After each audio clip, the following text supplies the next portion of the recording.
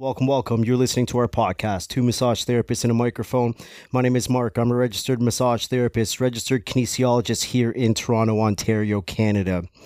And we have an episode that we are doing today on a little bit more of a serious note compared to some of the other stuff that we've been putting out, which was very light. And we wanted to get into this topic because as regulated healthcare professionals, we have a lot of people that end up on our table or in our office or in our treatment space. And oftentimes there's a lot going behind that person other than, say, that musculoskeletal, neurological, or whatever kind of injury or condition they have. And oftentimes there's so many things that play into the psychology of our particular patient that we might not know about. Or even if we do know that something exists or something goes on with them, we really don't know the full extent of it until we are either in that spot or we have someone really close to us, family, friends, are in these types of positions. And I think it's really important for us as regulated healthcare professionals to, or anyone that works with the general public, to understand some of the things that people go through. And we're not talking from a textbook. We're not talking from a journal article. We're talking from the real life stories of people.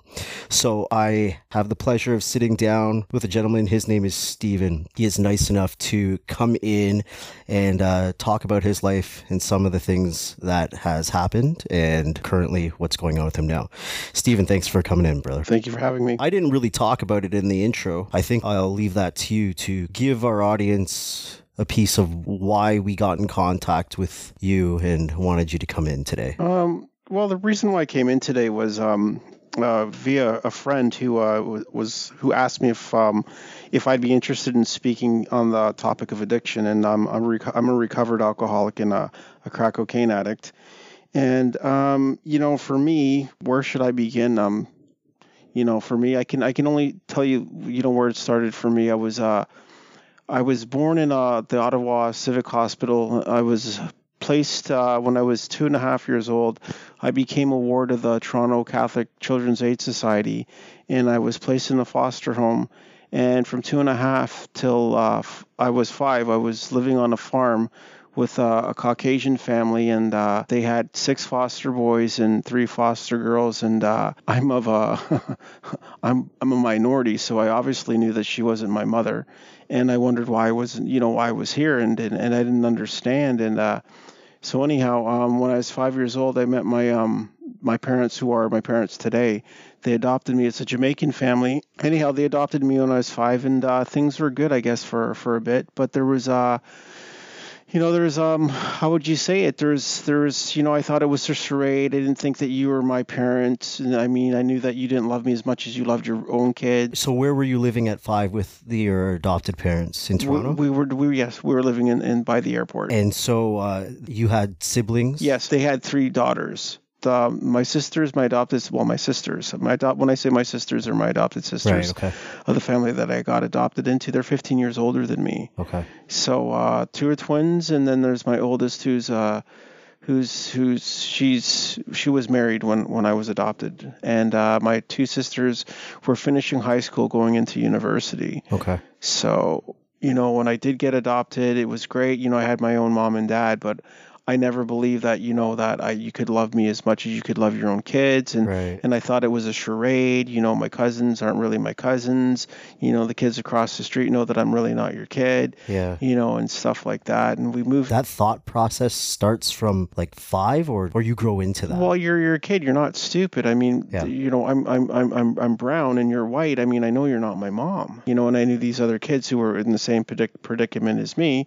Those weren't your kids either. So, I mean, that part I could figure out. So when I did get adopted, it was great for a bit. But then, there's this thing called, it's kind of like a social anxiety and a social awkwardness. I never felt like I fit in. And then we moved to the States in 1980. We moved to Florida. I never really knew the color of my skin until I moved to the United States of America. Because Florida is really strange, because a lot of people, they see Florida as Miami, or they see Florida as Orlando. They don't realize that the majority of Florida sorry for all of you Florida listeners, it's a whole different story. It's very kind of, southern state type of thing. Well, yeah, the outside the cities especially, I would say, and it's not as segregated as you see on like a Mississippi burning kind of segregated. Yeah, but it's not as diverse as when you're living in a multicultural city like Toronto. It's just not. Because I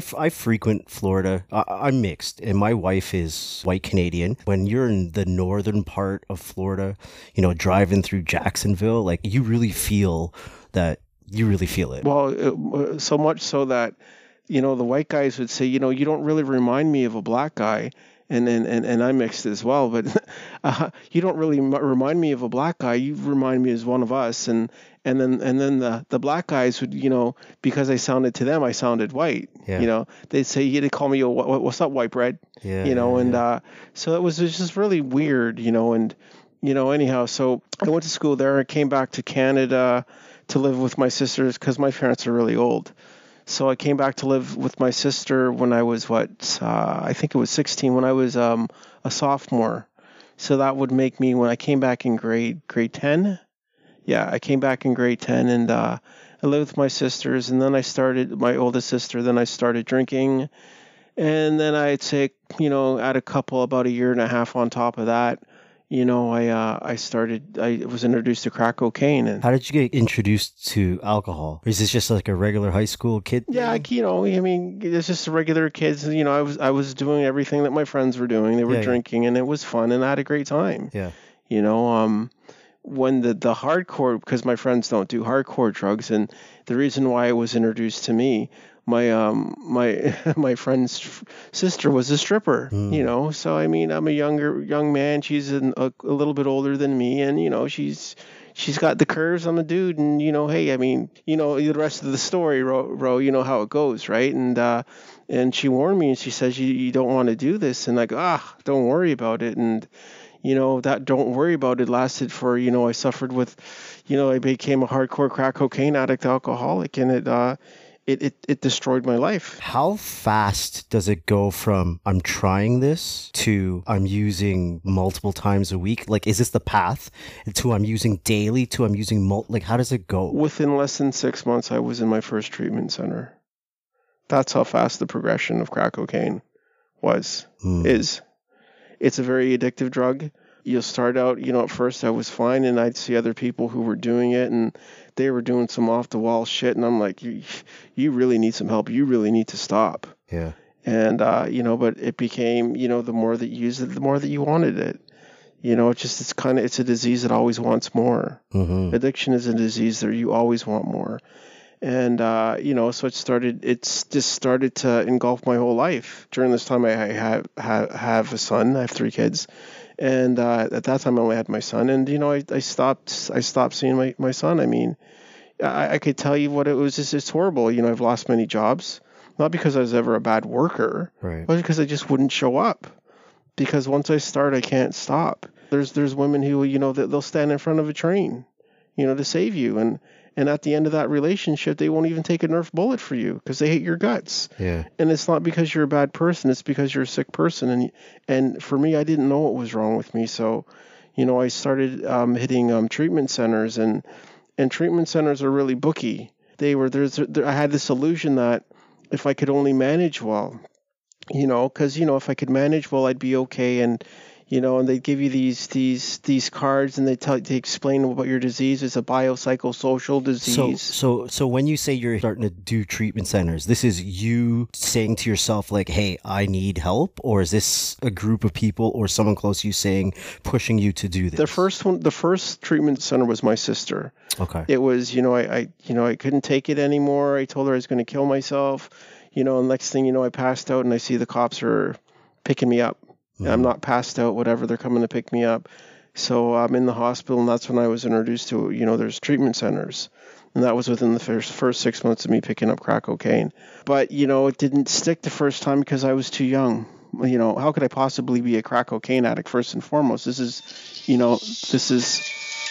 just bad luck. And there's no way I could be an alcoholic. Get real. Yeah. Right. So I wasn't ready yet.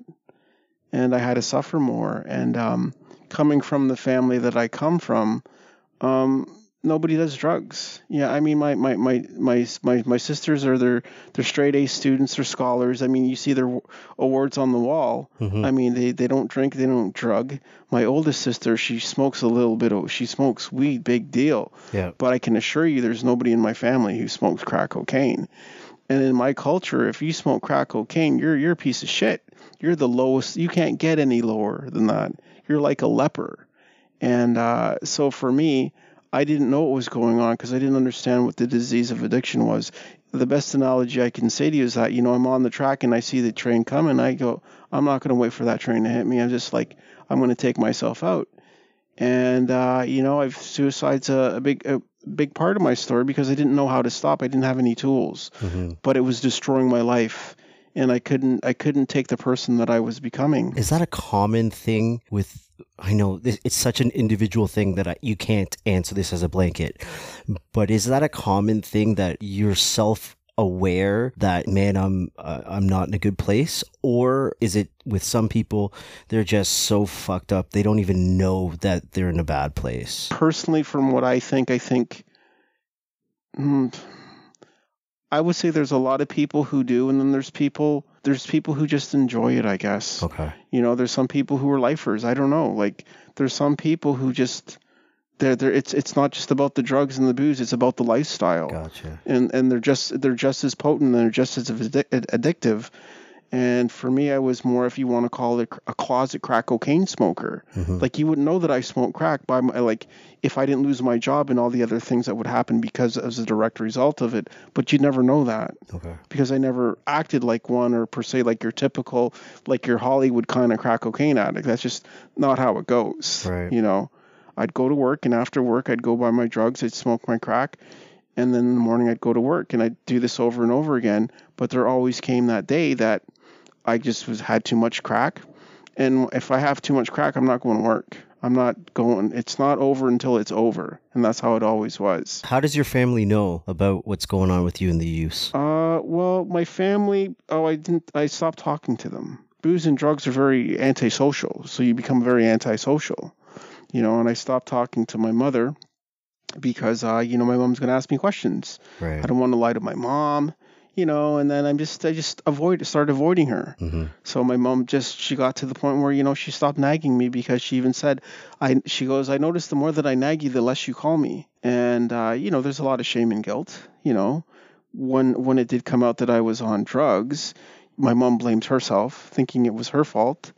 It had nothing to do with her. The best analogy that I can say about when it comes to drugs or booze, it's kind of like, everybody who drinks isn't an alcoholic, and everybody who doesn't drink isn't. It's a soul sickness, and that's what it's really about. It's not about the crack, and it's not about the booze. It's like the crack and the booze are only but a tip of the iceberg, but it's everything else that's underwater. They're only but symptoms of a deeper issue. For me, I did the treatment centers, because I was the kind of guy that, I could be the dad because I want to be, like my friends, right? And they're good dads, so I want to be a good dad, right? And now I have 2 kids, and if maybe if I found that right lady who could fill that hole inside my soul, maybe if I just had that right job, a new beginning, But I was the kind of guy that could get the job but couldn't keep the job. I was the kind of guy that could to be the dad, but I couldn't remain the father. I was the kind of guy that could get the girl, but I could never keep the girl, and I couldn't understand because the booze and the crack were always more important. And I'm trying to measure myself up like I'm a normal person, but I'm not normal like everybody else when it comes to cracking and when it comes to booze. And I started showing up in church because, I was raised with God, and I don't have a problem with God. I'm just one of those people who doesn't have a problem with God. God didn't do me dirt. And Christian people were very helpful for me. And I remember, usually from my experience is that whenever you decide to, whenever you try to take your life and you do a suicide attempt, what they do is they send you to the peach floor, which is a psych ward. And I remember one time I was in the psych ward, and there's this guy from work, and his name's and he was trying to help me for a while. He even would tell me, he goes, if you ever want to come to church with me, Me and I'll come and pick you up, even if you're in a crack house. I'll come and pick you up. And I remember calling crack houses, literal crack houses. He would come, drive his car, pick me up, and he'd take me to church. Mm-hmm. I'd be drunk, stuck on stupid. I'd call, he'd take me to church. And he was the kind of guy that, he'd hit me with his right hand, giving me to my left hand, and he put the money on a D-Lo so I could put some money into the plate. And he was the kind of guy that he would say, me and my wife are going for a bite to eat after church. He goes, would you like to come with us, right? And, he was kind of guy, the best description I could give is like he was a light-skinned black guy, and, he was kind of still stuck in the 80s because he had a Jerry curl, right? But he was honest. He was real about what he was saying. So, I'm in the psych ward now, and they called my name over the PA, and I'm like, who's here to see me? And it wasn't anybody from my family. When I looked around the corner, it wasn't the lady that I was seeing at that time. It was his wife and 20 people from the church. And I go, oh my God, I want to be just like you. And, so I tried to get better in church for a really long time because church people were good to me. They really tried with me, and they'd pick me up. They'd feed me, take me to church. I mean, they did the whole 9 yards, but I still couldn't get clean and sober. I'd be praying with the old black ladies in the morning, Monday to Friday. Yeah. And, I'm hanging out with people I'd never bring home. Yeah. So there was a contradiction to my life. So, I guess for when it changed for me was when I was in a treatment center, and this guy said, "You don't want to hear a speaker tape from this a men's morning meeting." And this meeting had about 300 men where it came from, and they taped the speaker, and he had the same issues. They have the same issues you do. So I was in a treatment center. He said, "You want to listen to it?" I said, "Well, it's a 21-day program. This is day 2. Let's go." Mm-hmm. And we went up to the 4th floor, and he said, "If there's any slippers out there, come and shake my hand," because I was a slipper. I was in and out of a slipper. Somebody, a backslider, a relapser, someone who gets sober but can't stay sober. And I was one of those. I was a chronic failure when it came to crack cocaine and the booze. I would go. I'd be in treatment centers and it'd be a 50-50 draw. Sometimes I'd be sober in there, and sometimes even smoke crack in the treatment centers because I couldn't stop. And so when he said that, that resonated for me because I tried to get better in the 12-step rooms, but it wasn't working for me. And then he said, if you think you can do this program by yourself, he goes, you're a fool. Believe me, I tried. And he was really funny. He was really deep. And for me, it's like, wow, this guy's great. And anyhow, they said, when you get out of treatment, they said, are you willing to go to a meeting every day? Are you willing to do 90 meetings in 90 days? I go, I can do that. And then they said, are you willing to pray to God every day, right? I go, well, I'm a Christian, don't you know me and God, we tight. And then they said, are you willing to get a sponsor? And I'm like, oh yeah, sure, I'll get a sponsor. So I asked this one volunteer counselor, and I asked him, I said, will you be my sponsor? And he said, you really might want to reconsider. Can you tell us what a sponsor is and what is the role of a sponsor? Well, what a sponsor is someone who's come before you who has the same addiction that you have and who has found a way out, found a new way of life and how to live life on life's terms, and who's clean and who's sober, who doesn't need a drink or a drug to function. So that's the best description. A sponsor is really beyond that, to be quite honest with you. He's more your friend as well. He's not just, that's just a title, but it's not about a title, it's about a task. Okay. So, I asked this guy, can he be my sponsor? He said I should reconsider because he does a lot of work at the cottage. And I said, don't worry about it, right? And anyways, about 2 weeks later, I relapsed. I failed. And I couldn't believe that because my best run being clean and sober up until that point was my best was 6 months. I was able to stay clean and sober for 6 months. And but this time I only got 2 weeks, and I couldn't believe it. And, I was smoking crack cocaine, and I was drinking that. And I remember that day. I was drinking, I was smoking crack cocaine, and it was with this guy, him and his German Shepherd. He looked like Captain Caveman. And I was in his basement, and his basement didn't even have any concrete. It was just mud. It was dirt. And, I just remember doing a hit, and I just said, God, I can't do this anymore. And I got on my knees, and I said the weirdest prayer that I've ever said in my life at that point in time. And And I didn't say a prayer that I heard in church because I was around church people for years, and so I knew how to pray in that sense. And I didn't hear a prayer that I heard in the 12-step rooms. What I did is I got on my knees and I said, Lord, can you please send me a sponsor? That week, I was supposed to go to church with this Christian girl that I was seeing, but we got into an argument, and so I said, I'm going to go to that big morning meeting of 300 men, because the treatment center would take you to that meeting. And that's where that tape came from. Mm-hmm. And so I don't remember what the speaker said that day, but I do remember this. We were holding hands, and we closed the meeting with the Lord's Prayer. And I said, Lord, today I'm going to find me a sponsor. What's that guy's name I heard on the tape that I heard in treatment? He comes to this meeting, and his name's Mm-hmm. And so anyways, we stop holding hands, and I see this guy, and I go, excuse me, sir. I go, do you know a guy named? He goes, yes, I do. He goes, you're talking to him. Mm. And that man's been my sponsor ever since. And he started talking to me like nobody else talked to me. He didn't recite the 12-step book. He didn't sound all preachy like some of the counselors. He spoke in the language of the heart. Can I ask you, what does preachy sound like? Well, coming from a textbook. Okay. Or, preaching like when someone's talking at you, not to you. Gotcha. For me, he answered many questions for me that I never knew what a drug addict or an alcoholic was. I didn't know that I had a disease. I thought I was a disgrace. I didn't understand that I had a disease. It wasn't about alcoholics and addicts are not bad people getting good. They're about sick people getting well. And I didn't know I was sick until I met this man. And then he schooled me my illness or my sickness. But he was able to do it very methodically. By working with him, I started to do the things that he suggested that I do. And by doing the things that he suggested for me to do, I started to become the man that I never was. Mm-hmm. And I got clean and sober. And, it was great. But did I stay clean and sober the first time? I got a year and I went back out because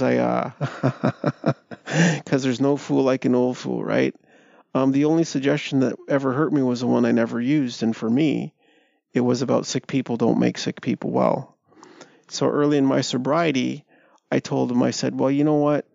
I got the urge. I want to tap me some skins, So he said he didn't have a problem with it as long as I was honest and she was honest and, Mm-hmm. She was willing and I was willing. So I told him a couple weeks later, I met this girl in rehab. He goes, what the fuck are you doing? I go, what are you talking about? I go, you said if she didn't have she was honest and I was honest and if she was willing and if I was willing, you didn't have a problem with it. And then he said to me, I told you to take advantage of the healthy ones, not the sick ones, in jest, right? And then I thought about it. I go, wait a minute. I go, if I'm doing the steps with you and you're my sponsor and she's in rehab and she's not doing the steps and she doesn't have a sponsor, that makes me pretty effed up. And then he said, if you really want to know what effed up is that's paradise to you. What he's really saying is that when you go to buy a new car, you don't go to the junkyard. Yeah. Sick people don't make sick people well. And, for me, I didn't listen to that. So she got sober. I got sober. She went out. And then I asked him, what do you think I should do? He goes, you might want to walk away. But I didn't want to do that. And because I said, everybody deserves a second chance. And he said, you might lose more than what you've gained. And so anyways, we went back out drinking and drugging for about 2 years. She got pregnant and then we had our daughter. And, she was born. got clean and sober. We had to be separated to get clean and sober again because we weren't good for each other at that point in time. She was living in a shelter for women with kids, for pregnant women and kids, and I was living in a recovery home, and our daughter was born, and we got our own place together. But she decided that, she needed to do some, if you want to say, she wasn't finished, so she went and she relapsed. So her sobriety date, I'm over 12 years clean and sober. She got a year again, and she went out, and then she got clean and sober again for 4 years. Mm-hmm. And then she went out again. But I still stayed clean and sober during that time. in 2014, myself and my daughter, we went to the movies, and her mother. Well, what happened that day? Her mother was a friend of ours. Her best friend's boyfriend. He died of a heroin overdose. Mm-hmm. So she called me at work that day, and it was a Friday, and she said that that the last time that she was at a funeral was her brother when she was 10 years old. And then she said that she wanted to give sobriety another try. And so that afternoon, I got home from work, and she says I need to pick up my daughter. I said, I'm not picking up her. I'm picking up I just came from work. It's, you go pick her up. She goes, well, I just got back from the funeral. I'm tired. So I couldn't fall asleep anyway. So I went and got my daughter from the sitters and took her for a bite to eat at Popeyes, and we went to the movies. And while we're in the movies, my phone started vibrating, but I just said, we're watching the movie. I'll get it after the movie. Mm-hmm. And, I got a phone call, and it was, and he's saying, Dad. And, I go, what are you talking about? I just saw it. And I did a redial, and I did a redial, and the phone number was a police officer's number. So, my heart sank to my stomach. And when I get out of when my daughter and myself got out of the Uber, and my daughter was 7 years old, we got out of the Uber, the police were there, and his brother's, and he's freaking out, and he's smacking his head and goes, my sister's dead, my sister's dead. And, while we were at the movies, my partner, the one who I got clean and sober with, who's my daughter's mother, Mm-hmm.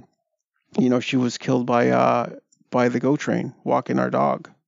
So that happened, and like I said, in 2.5 hours, our life changed.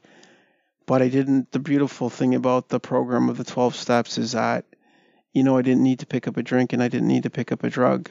I've still remained to stay clean and sober because it teaches you how to live life on life's terms. Mm-hmm. And for me, that's one of the greatest things besides, the greatest gift that I could ever get is my sobriety. And would I say that I'm a power of example? And absolutely not. But I'm an example of a power that really works, Mm-hmm. and that's really real. And, there's a very big spiritual component to the 12 steps. And, for me, I get to raise my daughter. I get to be the father that I never was to my other two children. And we have a great relationship. And it's definitely, our relationship has always been a good relationship. And, my daughter about a year ago said to me, she calls me Poppy. She goes, Poppy, I'm so glad that Mommy chose you to be my dad.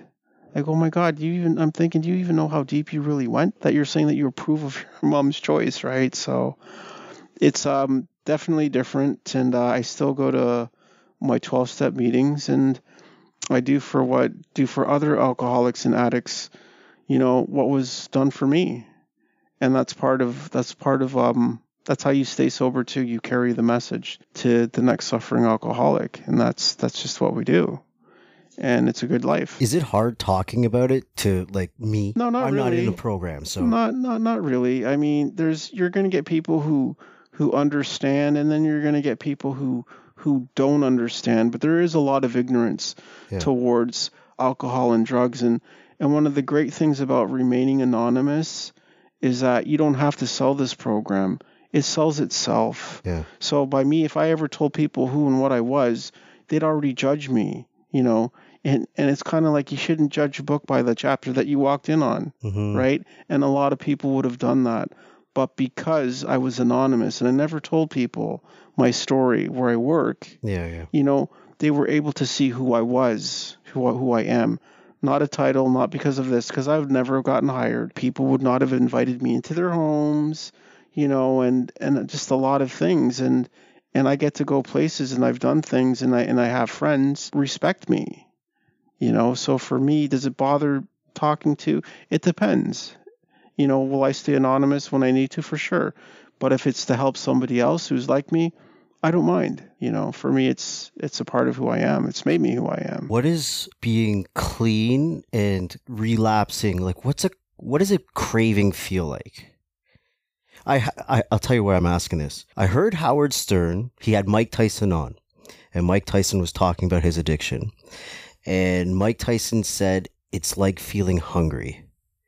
It's like you know that feeling you get when like you're genuinely just hungry and it doesn't go away until you just fucking eat. Pretty good analogy of it. Yeah. Yeah. It's the case of the da-na-na-na. Like you know what's coming and you can't stop it. Yeah. You know, being clean is being free from all mind-altering substances. And here's the illusion. I never knew that I was an alcoholic. I just thought that I had a problem with crack. Until I was schooled, because I didn't know that. I didn't know that I didn't know that yet. And there's a lot of misunderstandings. So I thought that I could drink. But, it's many a road leads to hell for a guy like me. So when you're clean and when you're sober, it means that you're free from all mind-altering substances, not just the drugs, but it's the booze, it's the weed, because they all will eventually lead me back to the same thing. So a craving for me would be where you have knots in your stomach. Yeah. And you have an obsession that you can't get rid of. Do you get those anymore? I get thoughts still. I've always had thoughts, but I don't have the obsession to pick up. There's a big difference. Right. Your thoughts are your thoughts. You can't stop your thoughts. Yeah. But I have a choice today. And before I didn't have a choice. I'm a monkey and I like bananas. If you put a banana in front of me, I'm going to eat it because this is what I am. But what has happened now is that, the obsession has been lifted, has been removed. But I didn't do that. A sick mind can't heal a sick mind. That's why there's a spiritual component that's very important to this. I had deep-seated beliefs, but my beliefs were not keeping me or even getting me clean and sober because I could stop. I just couldn't stay stopped. It takes something outside of you that's going to make you stop. By being around people who've had the same trials and tribulations as I have, they were able to show me a way out. If you give a man fish, he'll be hungry again. But if you teach a man how to fish, he'll never be hungry. And that's what the program, the 12 steps has taught me to do. But it's a lifelong journey, and you don't stop this program. It's for the rest of your life. Right. It's your life, but does it ever feel like it's just fucking exhausting? Nope. No. I'm not the kind of guy who can do something for nothing. It's just not in my makeup. And if you're not doing this program right, and if you're not getting anything out of this program, then it's kind of like sex. You're not doing it right. Because if it was the same mundane thing day after day after day, you wouldn't be able to do it. I've got a way better life now than I did before. My life is very robust. It's very rich, not in a sense of a wealth, but it's very rich. Yeah. And I'm very happy, and I'm generally happy and content. And everything I have today, I have way more than I ever did before. And that's on so many different levels. It's very deep, but it doesn't stop. It keeps getting deeper. Right. It's a journey. Is there a rock bottom? When you always hear someone say, or through television, like this is the only exposure I ever have to stuff like this, right? Is whatever fucking fake Hollywood puts out there. And is there a rock bottom that it's like you gotta hit that before? Well, you do have to hit a bottom, but just because you can say these clever things that so how do you know when you've hit your bottom? Well, quit digging. It might sound really funny, but that shit still doesn't work either. That happens when it happens. There's many times that I wanted to stop, but I couldn't stop. But one day something just snapped in me. But I didn't know that day. I didn't know when that day was going to come. I just didn't. But what I do know is that I kept trying. And I didn't give up. And what I would say to anybody out there, if you're struggling, a man without hope is a man without oxygen. And the best thing that I can say is that you kind of got to be the stone cutter. And what the stone cutter does is that he has a rock and he's chipping away at this rock, right? And he's hammering away at this rock and he doesn't even make a dent in this rock, about 100 blows. But on the 101st blow, he splits the rock in two. But he knows it wasn't the last blow that broke the rock. It was all the ones that went before it. That's been my experience, You just never give up. Yeah. So it's deep, man. It takes, in my mind, like someone with a serious will to climb through. Pain's a very big motivator. What was the biggest, most hurtful part of the whole thing? The biggest hurtful. What caused the most pain? It's more addiction and alcoholism. It's based on a soul sickness. So it's. I would say, would I say that I'm an alcoholic and addict because of my past? Completely because of that? No. Did it play a part? Sure it did. Did at any point you fully 100 blamed your past? Oh, for sure. Yeah. For sure. But I mean, a part of it too is about forgiveness, and it's always easier to ask for forgiveness than to give it. But the thing is, when it comes to forgiveness, though, if forgiveness starts with the offended, not the offender. For me, I had to. You have to make peace with your past, because I had to make peace with my past. Painful. I mean, in ways it was necessary, because unless I was in pain, I would have never done the things that I needed to do to get better, to get well. But it was through that pain I was able to get well. It was a blessing in disguise. It didn't feel like one at the time, right, but it was definitely necessary. Sometimes bad's got to get worse before it ever gets better. Yeah. The easier, softer way doesn't work with a guy like me. Does the easier, softer way, and again, you can't really just generalize, does it work? Or does it have to be something aggressive? I mean, well, put it this way, right? Every beagle's a dog, but not every dog's a beagle. Different methods for different people. Mm-hmm.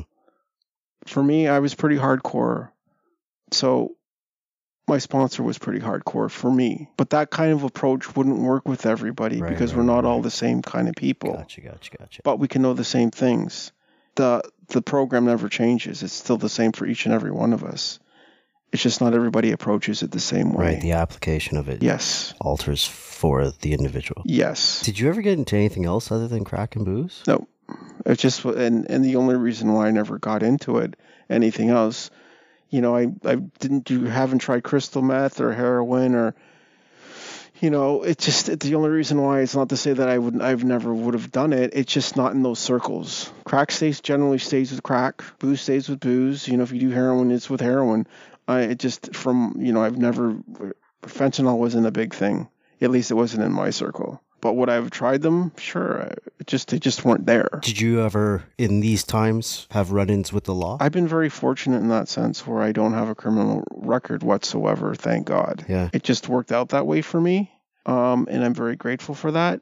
But no, I was arrested once for being drunk and intoxicated in a public place. Mm-hmm. And I just got a regular ticket for that when I spent the night in the drunk tank. That's as far as getting arrested has gone for me. So I've been very fortunate in that sense. You seem really put together, dude. I don't know. Talk to my sponsor. He'll tell you the truth. I mean, you're self-aware. I feel like, what do I know? But I feel like your self-awareness is a huge part of where you're at now and your success with it. If there's anything that I could say in regards to what you said, I could never have done this by myself. Mm-hmm. I just could never have done this by myself. The reason why I'm here, it's a spiritual program, not a religious one. So, for me, I'm sober by God's grace, and I'm also sober for the program, the 12-step program. A big component for me that saved my life was good sponsorship. Someone who took the time with me to school me, to teach me, but who's walked and this man's been my sponsor since 2004, and he's still my sponsor. So for me, if there's anything, it's because of him. He's 43 years clean and sober. I'm only at 12. So he's been many things to me. I guess the best thing that I can say is for me, my sponsor is my friend, and the greatest one I could say for that would be, what a good friend is someone who knows the songs of your heart, and when you forget them, they sing them back to you. And he's come from a good sponsor too, and it's helping your fellow brother, but there's no money that's involved in this. Yeah. It's a sincere desire to help someone else. You can't even really say it in words. I would strongly suggest, if there's anybody who's out there, get a sponsor, I would never have known how to do it. I could read all the books I want to, still wouldn't know how to do it. Thanks for coming in. Thanks for being open about stuff. I appreciate it. You're welcome. Thanks for the openness. You guys have been listening to Massage Therapist in a Microphone.